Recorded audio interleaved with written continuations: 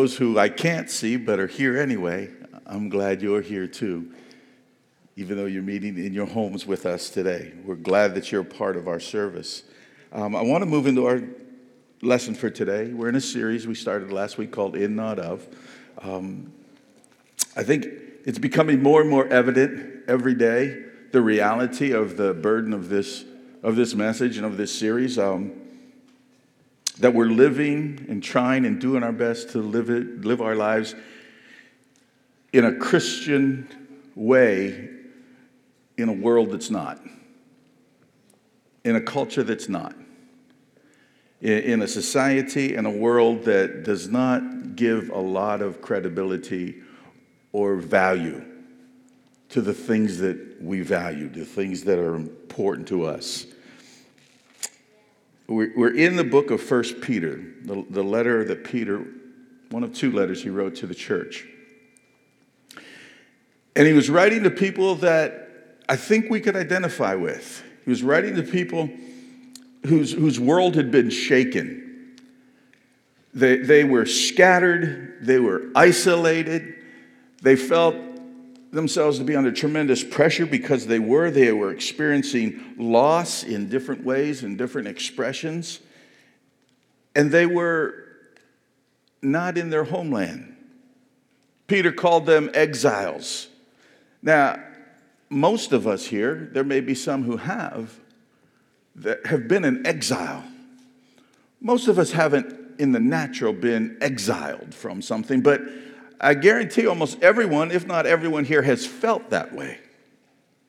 Has felt like the odd man out, has felt rejected, has felt not desired, not wanted, has felt like you were outside the scope of what everyone else appreciated or desired or felt was important in any way. Peter calls them exiles, these believers who he's writing to, but not just exiles, he calls them chosen exiles. In other words, he says, guys, you're exiled right now, but you still have an assignment.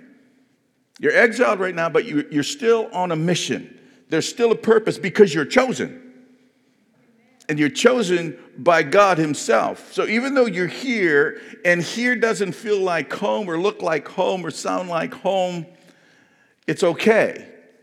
It's not supposed to. Because your assignment is to carry out my purposes in the earth, to fulfill my purposes in the earth. And if you know much about the early church, it was during this time they exploded. It was during this time that the church just kept growing and growing and growing and growing.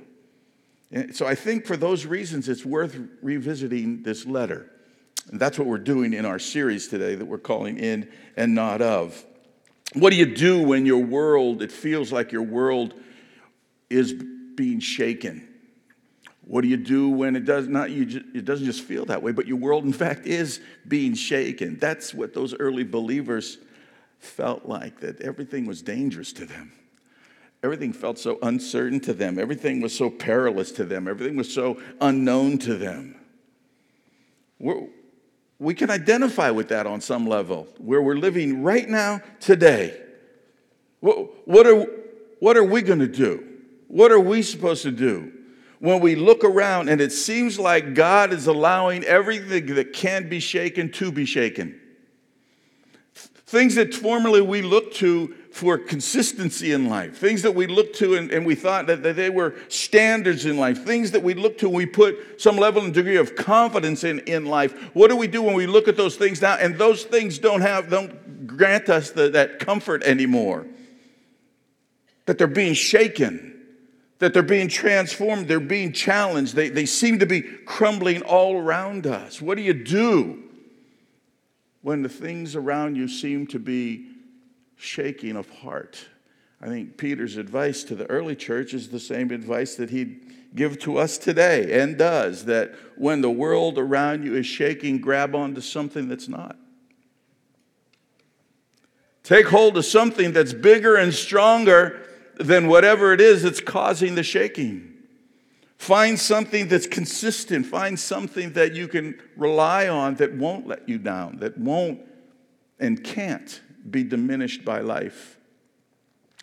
We're in an interesting season. And I'm very cautious about projecting and predicting future kinds of things. But as I look at our world today, and I look at the things that we're seeing happening around us today, and I try to look forward and I ask God to give me some insight. I see them like two paths, and they're parallel to each other. And the church has to decide which path we're really going to walk. There's a path that our world is taking. There's a path that people are choosing to walk. There's a path that I don't advise, because on that path, God has been dismissed from it. God is not considered in it and on it. Not that he doesn't want to be, but men's hearts have gone cold towards things of the Lord. And there's another path that God is desperately trying to call his church to. Because for too long, the church, those two paths have always existed, but for too long, the church has tried to walk in between those two and create a middle of the road. And God is using current events to let us know there's no middle of the road. He's putting us in a place like Elijah of old, where he goes before the people and says, you got to make a choice. And he's saying to you and he's saying to me today, where we are today in 2021, you got to make a choice. How are you going to live your life? What path are you going to take? The Bible says, the writer of Hebrews writes that if you're a Christian, you're part of a kingdom, listen, that cannot be shaken. You're part of a kingdom that can't be shaken. No matter what's happening around you, the kingdom of God is unaffected. The kingdom of God is not challenged in any way by the things that we look around and just question and wonder what on earth is going on. And so what Peter does to help these chosen exiles is he takes them back to their foundation. He takes them back to their root. He takes them back to their faith in Christ. He takes them back to the importance of their identity. He tries to get them to refocus their vision. You know, how we see life, it all depends upon what lens you're looking through. And sometimes we have to evaluate the lens we're using to see our world and to come up with better clarity. And it's time for the church. And Peter's telling the church in that day, you have to stop seeing your faith through your circumstance. And you have to start seeing your circumstance through your faith. See, there's a difference. There's a difference. When I see my faith through my circumstance, then my faith is unstable. Because circumstances in this world are unstable. And if the things happening around me are the determination of the condition of my faith, then my faith is always going to be peaks and valleys, up and down. We never really know where we stand, but if our identity is in Christ, we see our circumstances through our faith. That's changing, but God hasn't. That looks bad, but my God can do the impossible. I don't understand this, but I do understand that my God is faithful, just like we sang today, just like Pastor Jeremy shared with you today. There's something God is trying to get through to his church. As his church, I'll be as real practical as I can. We can't afford to be pulled into the emotion and the discord of our day. Do you understand that? We can't afford just to be another voice in all that noise. That's not where we belong. And we as Christians, as Christ followers, as those who identify with the person of Jesus Christ, should never in any way, in any dimension, be reflecting or repeating what's happening in the culture around us. We shouldn't show the same kind of response and reaction to the things that are taking place around us. In fact, much the opposite. We see what's happening around us. It should be causing us to actively draw closer together, encouraging one another, and to do the hard work of what it means to model the life of Christ that's in us to a world that needs to see it. This is a great backdrop that we're living in right now for the church to shine. There's a great backdrop in our culture for the church to rise up and be everything that all those issues that our world is dealing with. The church has the solution, and we could live it out in front of them if we would do it and not get caught up in it. I believe that God is using this time. I don't believe that God is causing all this, but nothing's unknown to God. I believe he's allowing much of what we're experiencing not as a punishment to the world, but to try and get his church's attention, to try to get his people's attention. There's things he has to tell us, things he has to show us, things he wants to do through us, but he first has to get our attention, and he can't get our attention until we're willing to really walk out and live a life and a faith that's in but not of. We have to stop trying to live in the middle. We have to be willing to let go of everything that's not him. Everything that doesn't have his endorsement. We have to be willing to completely adjust and realign to the degree in whatever areas that he shows to us. Our lifestyles, our attitudes, our habits, our interests, our conversations, our relationships. We have to be willing to do the hard work of truly being identified exclusively with the person of Jesus Christ. That's how Peter started his letter. He's talking about identity. We talked about that last week, so I can't go a whole lot further into that. But it's foundational in order for us to move forward. It's foundational that we understand our identity in Christ can't just be religious talk. It can't just be verses we throw out and make us feel warm and fuzzy. We have to be serious about it, that who we are is who Christ is in us. And that's all we are. His reputation, not ours. His name, not ours. We have to be a people who are willing to walk and live each and every day, wherever we are in our day, to live out that unshakable kingdom that he's put in us, that we're citizens of, that we're membership of. That means we're going to live in such a way where we're more concerned about godly action than we are about religious rhetoric. We're going to demonstratively, intentionally show love to people we don't even like. We're going to care about the souls of people more than complaining about their behavior. We're going to pursue Christian oneness over political agreement. You know, we could take any subject. We're a group of people. We could take any subject. It doesn't have to be political. That's a hot potato today, but it could be anything. I could say, what's your favorite kind of food? What's your favorite color? We're never going to find agreement. If that's what it's going to take for the church to be the church, we're never going to find agreement. But there's one thing that we find absolute agreement on. And that's the person of Jesus Christ. Person of Jesus Christ makes us one. And if that identity is in place, all the other stuff finds a place. All the other stuff finds a much less important. And Christians can't get pulled into all that we're seeing around us. And some things that, I'm not saying they're not important, but we've elevated them beyond what the unshakable kingdom says is important. Our identity. Christ has taken his life and his identity and he's superimposed it over ours as Christians. And that's how we're to live. That's how we're to walk out. That's the foundation that Peter lays for the church in that day. What do you do when the world around you feels like it's just all falling apart? Well, first of all, you got to step back and you got to remember what is and who you are and who Jesus is.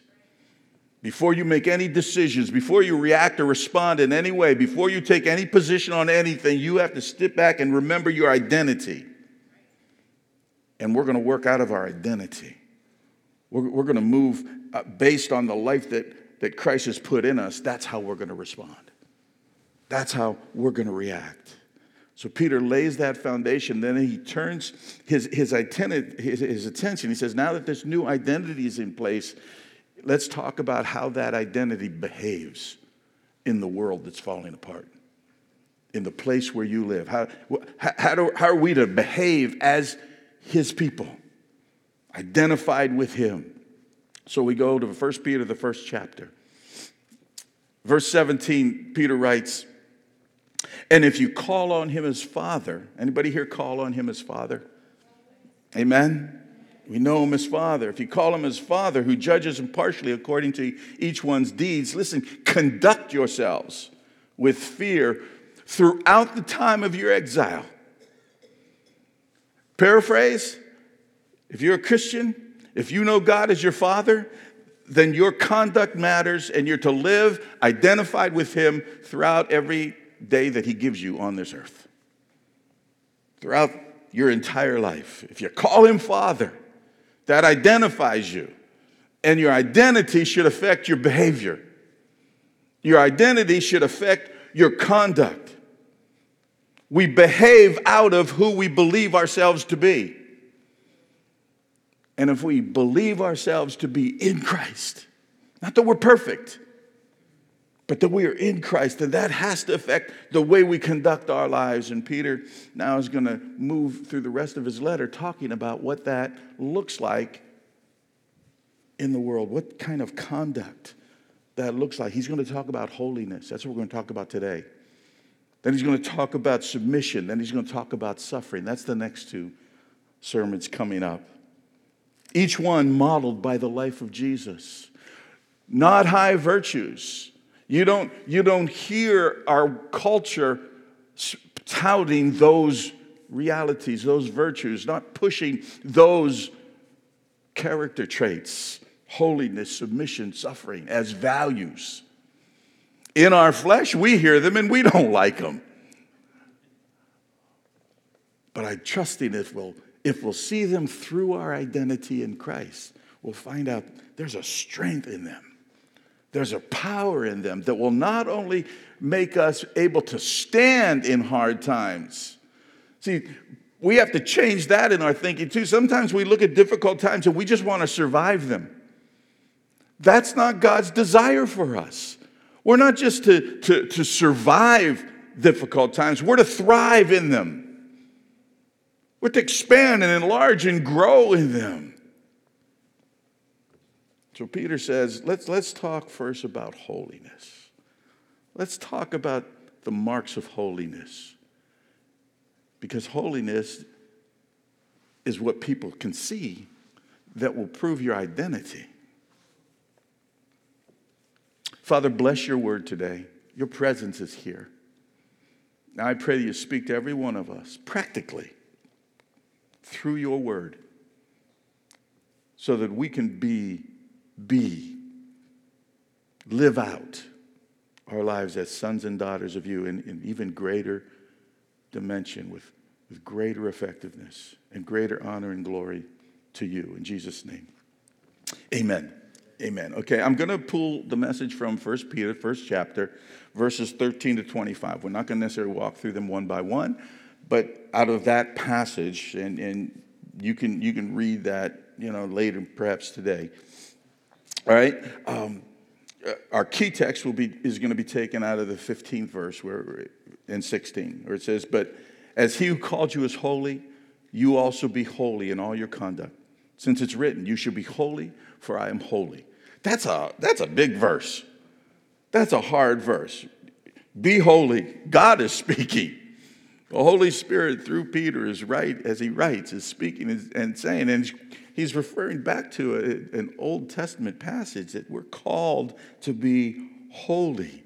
We're called to live holy lives. That word means to be set aside for special use, specifically for sacred use, to be set aside for the purposes of God, to be morally and physically clean. If you recall in the Old Testament, in the temple, everything and every person who was instrumental in the temple, had anything to do in the temple, had to be washed and anointed.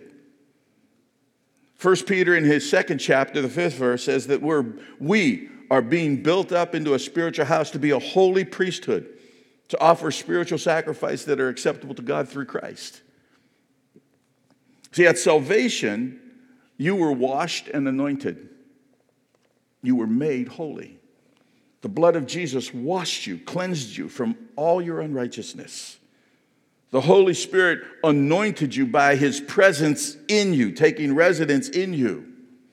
In Scripture, anointing oil would leave a mark. And the Holy Spirit is symbolized as oil oftentimes. And so you've been washed by the blood of Jesus, and you've been marked by the Holy Spirit of God. The Holy Spirit, if you're a Christian today, the Holy Spirit lives inside of you. You've been anointed, you've been washed and anointed. Why? To be holy. You've been made holy so that you can serve God's purposes. He has set you aside. He has marked you for his purposes in this earth. That's a high calling. And I want to now let Peter break that down for us. 3 marks of holiness that we need to consider in our lives. We're going to talk about the discipline of holiness, the motivation of holiness, and the conduct of holiness.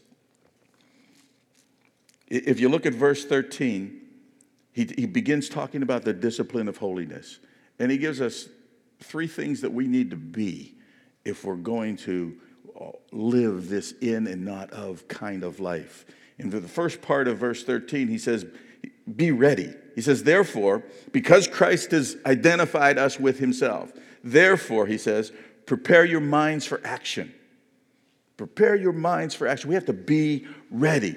See, preparation is always done in advance. How many of you know that the day of the test is too late to study? It's just too late to study.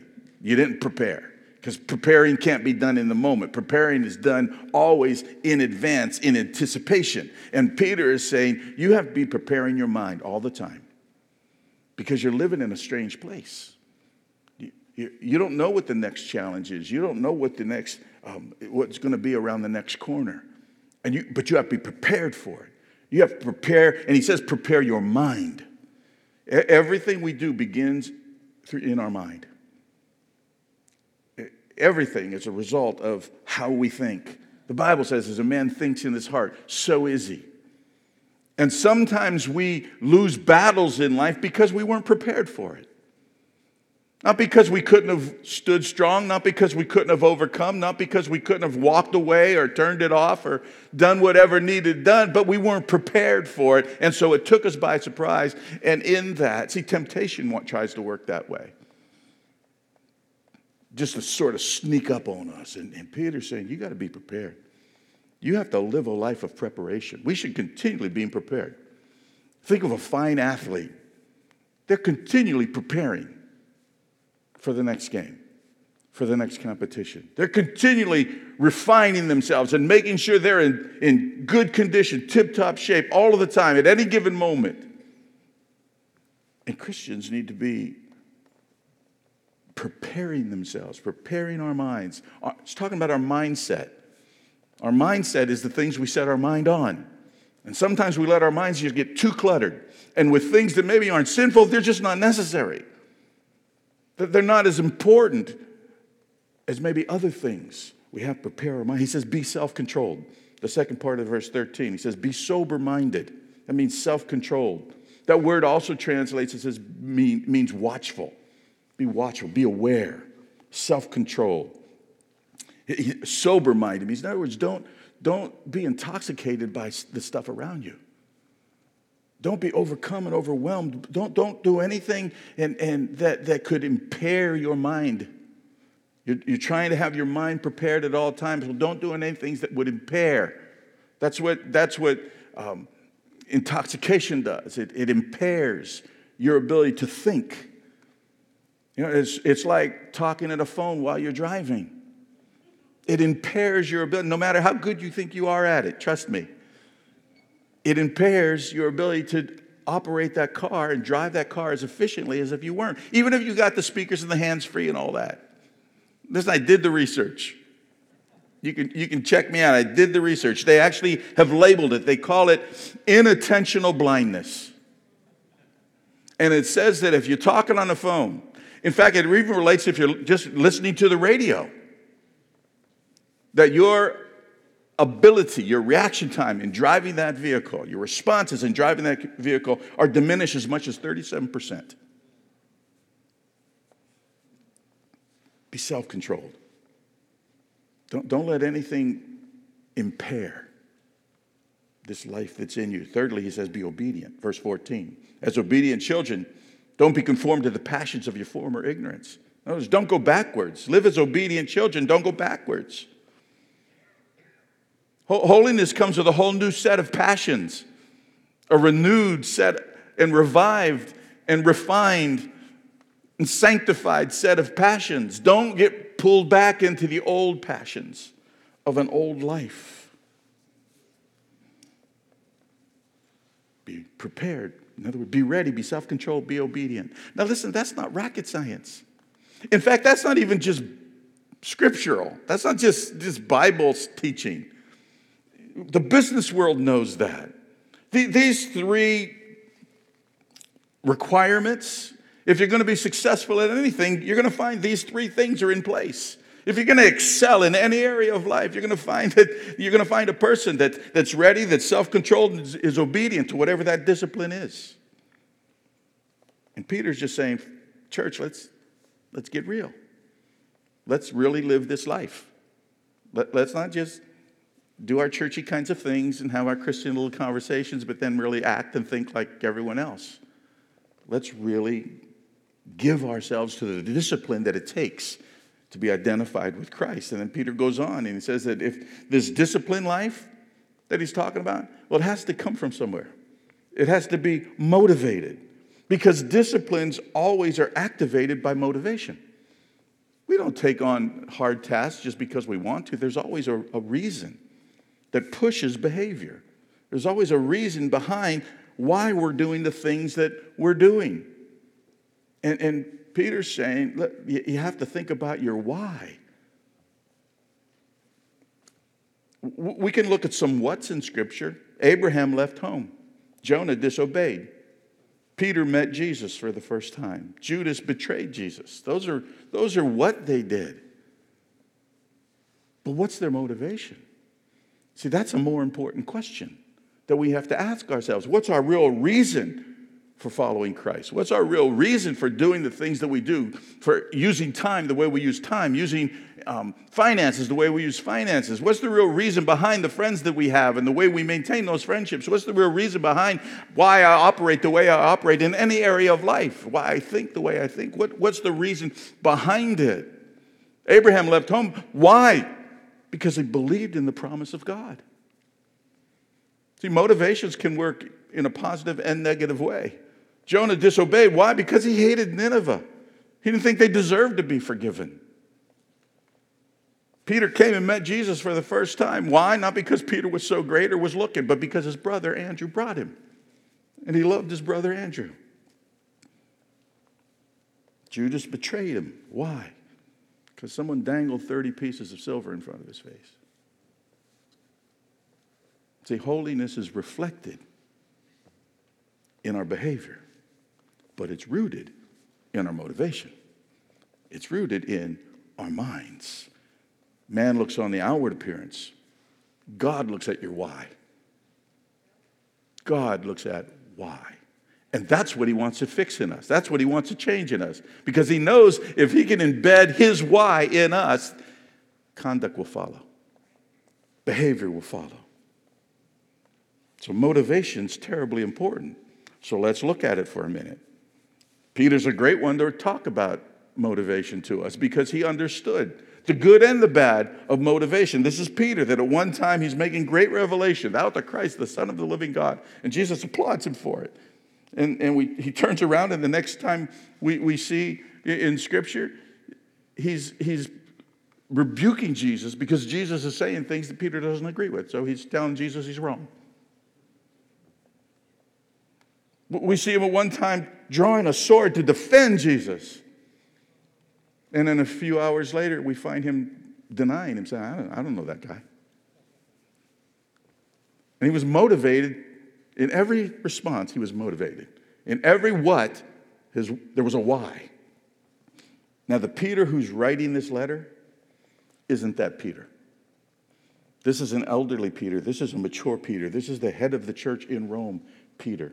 This is a Peter who, in just a short time, would be martyred on a cross for the sake of Christ, for refusal to deny his identity with Jesus. Jewish culture and history tells us that Peter didn't even feel like he was worthy to be crucified the way Christ was and requested that he be hung on the cross upside down. We don't know the factualness of that. There's Jewish historians that have recorded it. This is the Peter who's writing about motivation. And he says that motivation for the believer is based on what we know.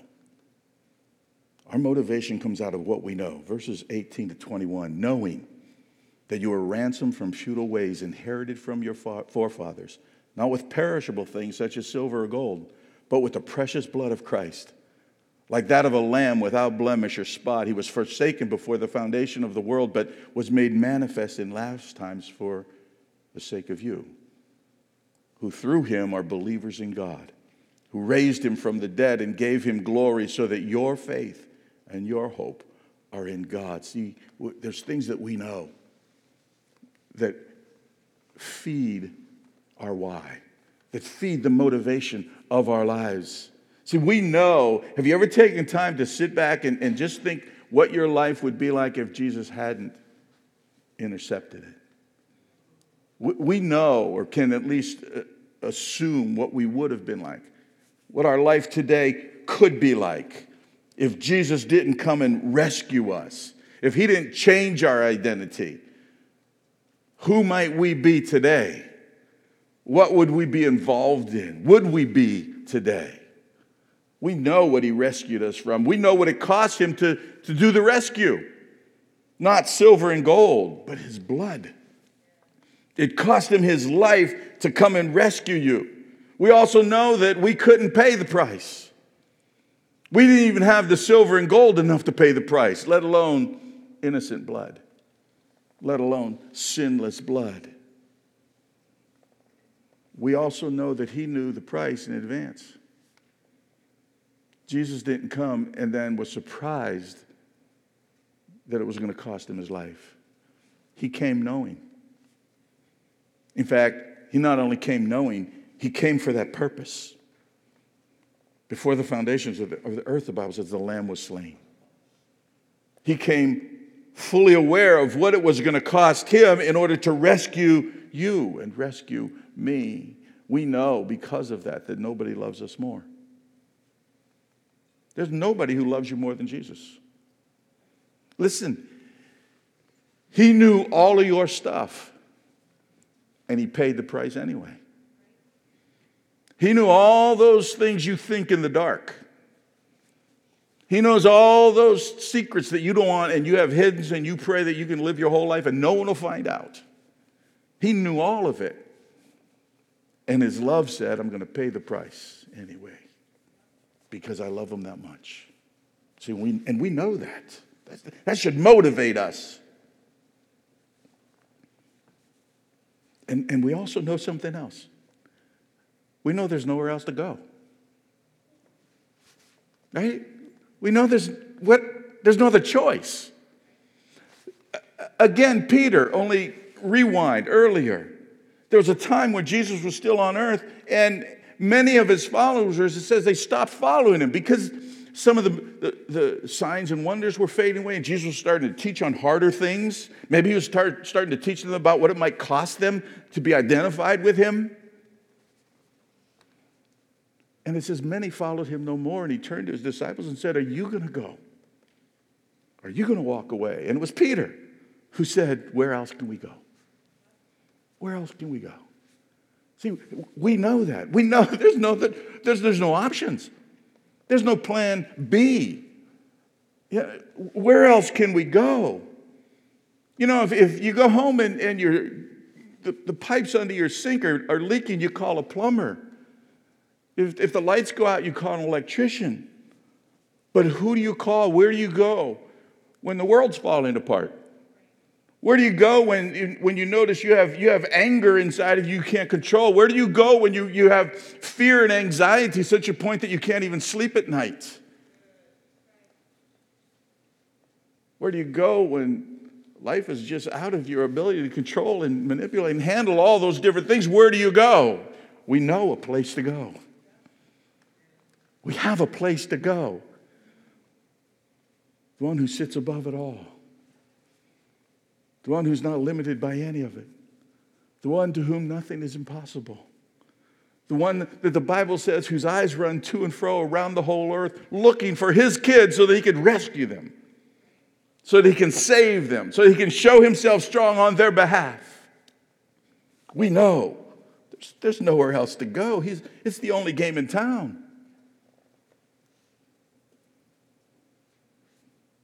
You only have the words to eternal life. Then Peter goes on, he says, here's the test. And this gets the real nitty-gritty part of the lesson. He's going to talk now about what that conduct involves on real practical terms. We're identified with Christ. There's a discipline that is called and expected of us that we have to bring to that identity and that relationship. There's a motivation that has to take place in our heart. There's shifts that have to take place of what really pushes us, what our whys are, what our reasonings are in life and the way that we're living our lives. And now he's saying that there's holiness also then as a result. Based on that discipline, based on that motivation, there's what can be seen on the surface. See, those are all internal. Discipline, motivation, those are internal. But now he's going to talk about the conduct of holiness. That's external. That's what's above ground. That's what others can see. But I tell you what I'm going to do. It's going to be your assignment. I'm not going to teach it to you. I'm going to make it an assignment.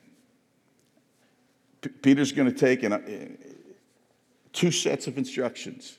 And each set is just a couple of verses. He's going to tell us two things that we need to put on and a couple of things that we have to take off. And I want you to make that a part of your devotion time this week with the Lord. A little self-evaluation, a little spiritual examination to see if our conduct is aligning with our motivation, which is aligning with our discipline, which is evident of our identity in Christ. So here's what's going to happen. When we leave today, I'm going to dismiss in just a moment. At each of the giving stations on your way out, there's just a sheet of paper. And it has the scriptures leaded there and a couple discussion questions. You don't have to just use the questions. You can come up with them. But it shows the scripture where Peter is saying, here's what it looks like above ground. Here's what Christians should be living out in the world, no matter what that world looks like. No matter how much that world is changing or shifting or shaking, you like it or you don't like it. This is what real practical stuff. And I'm just praying that this week, as you spend time just meditating on those verses, that you'll also allow the Holy Spirit to open your heart. And if there's anything in our conduct that needs changed, that needs addressed, adjusted, that we would be honest enough and serious enough as sons and daughters of God to take it on and change what needs changed, to ask God to give us wisdom and a plan on how to change those things. Maybe it has to be tracked back through our motivation and our discipline in order to fix the outcome. But I hope you'll take it real serious. So those papers will be available on your way out. If you're at home streaming online, I didn't forget about you. Hopefully, if you scroll down to the description box, the material is there. The outline is there as well for you, so you can take advantage of it as well. Holiness is a huge issue, and it's what the world needs to see. Discipline has to be in place, motivation, but holiness is what's seen by others. Holiness, I wrote in my notes, holiness is the sparkle of the believer. A holy life reflects the identity of Christ in us. That's the sparkle of the believer. It's the shine, it's the gleam, it's the glow that the world needs to see. Listen, when the world is in darkness, what do they need more than anything else? They need light. And we are to be salt and light. Jesus said this, that in the same way, let your light, let your sparkle so shine before men that they'll see how you live. Recognize you're identified with Jesus, and they'll give the Father glory. What a great commission. What a great privilege and honor God's given to us. To be able to, what's going to change our world? You are. What's going to give the world an option to the course they're on? You are. We are. As we walk this out, as we live this out, I don't know which way our tomorrow holds for us as a nation. It ebbs and flows. It's getting better, then it's getting worse. And we see some terrible things happening that we're seeing, and have already experienced things we never thought we'd experience in our lifetimes. But that's there. It's not unimportant. Should we pray? Yes. Should that become our identity? No. Never. We are the salt of the earth. We are the light of the earth. And if salt refuses to have flavor and if light refuses to shine, what hope is there for the world? Amen? Let's stand. Hallelujah. These are serious times, but they're exciting times. They really are. We are moving into a time. We are in a time. We're just on the surface. We know it's serious, but they're also exciting because we, above all the people on the planet, have a God who rules above it all. He reigns above it all. And he wants to let his purposes, his love, his will known to the world through us. Father, thank you. Thank you for your word. Thank you for your truth. Thank you for the maturity of your people who are able to hear and receive your word and take it and ingest it and let it have its work in them. You said that your word never returns to you void, that it accomplishes the purpose for which you set it out. So, Lord, by your Spirit, let your word accomplish its purposes in every one of us today. We are your sons and daughters. We are children of the Most High God. Jesus Christ is our Lord and Savior and our elder brother. We have an identity. Help us to lose ourselves in that identity, and then help us to implement who you are in us into the earth around us. God, strengthen your people today. Encourage them today. If any are despairing or discouraged, Lord, there is things that we're seeing we don't like, but there is cause for great hope. There is cause for great celebration. There is cause for rejoicing because you are faithful, because you are good, because through it all there's a plan. Through it all, there's a purpose. And we pray today. Just join me in this prayer. You know it.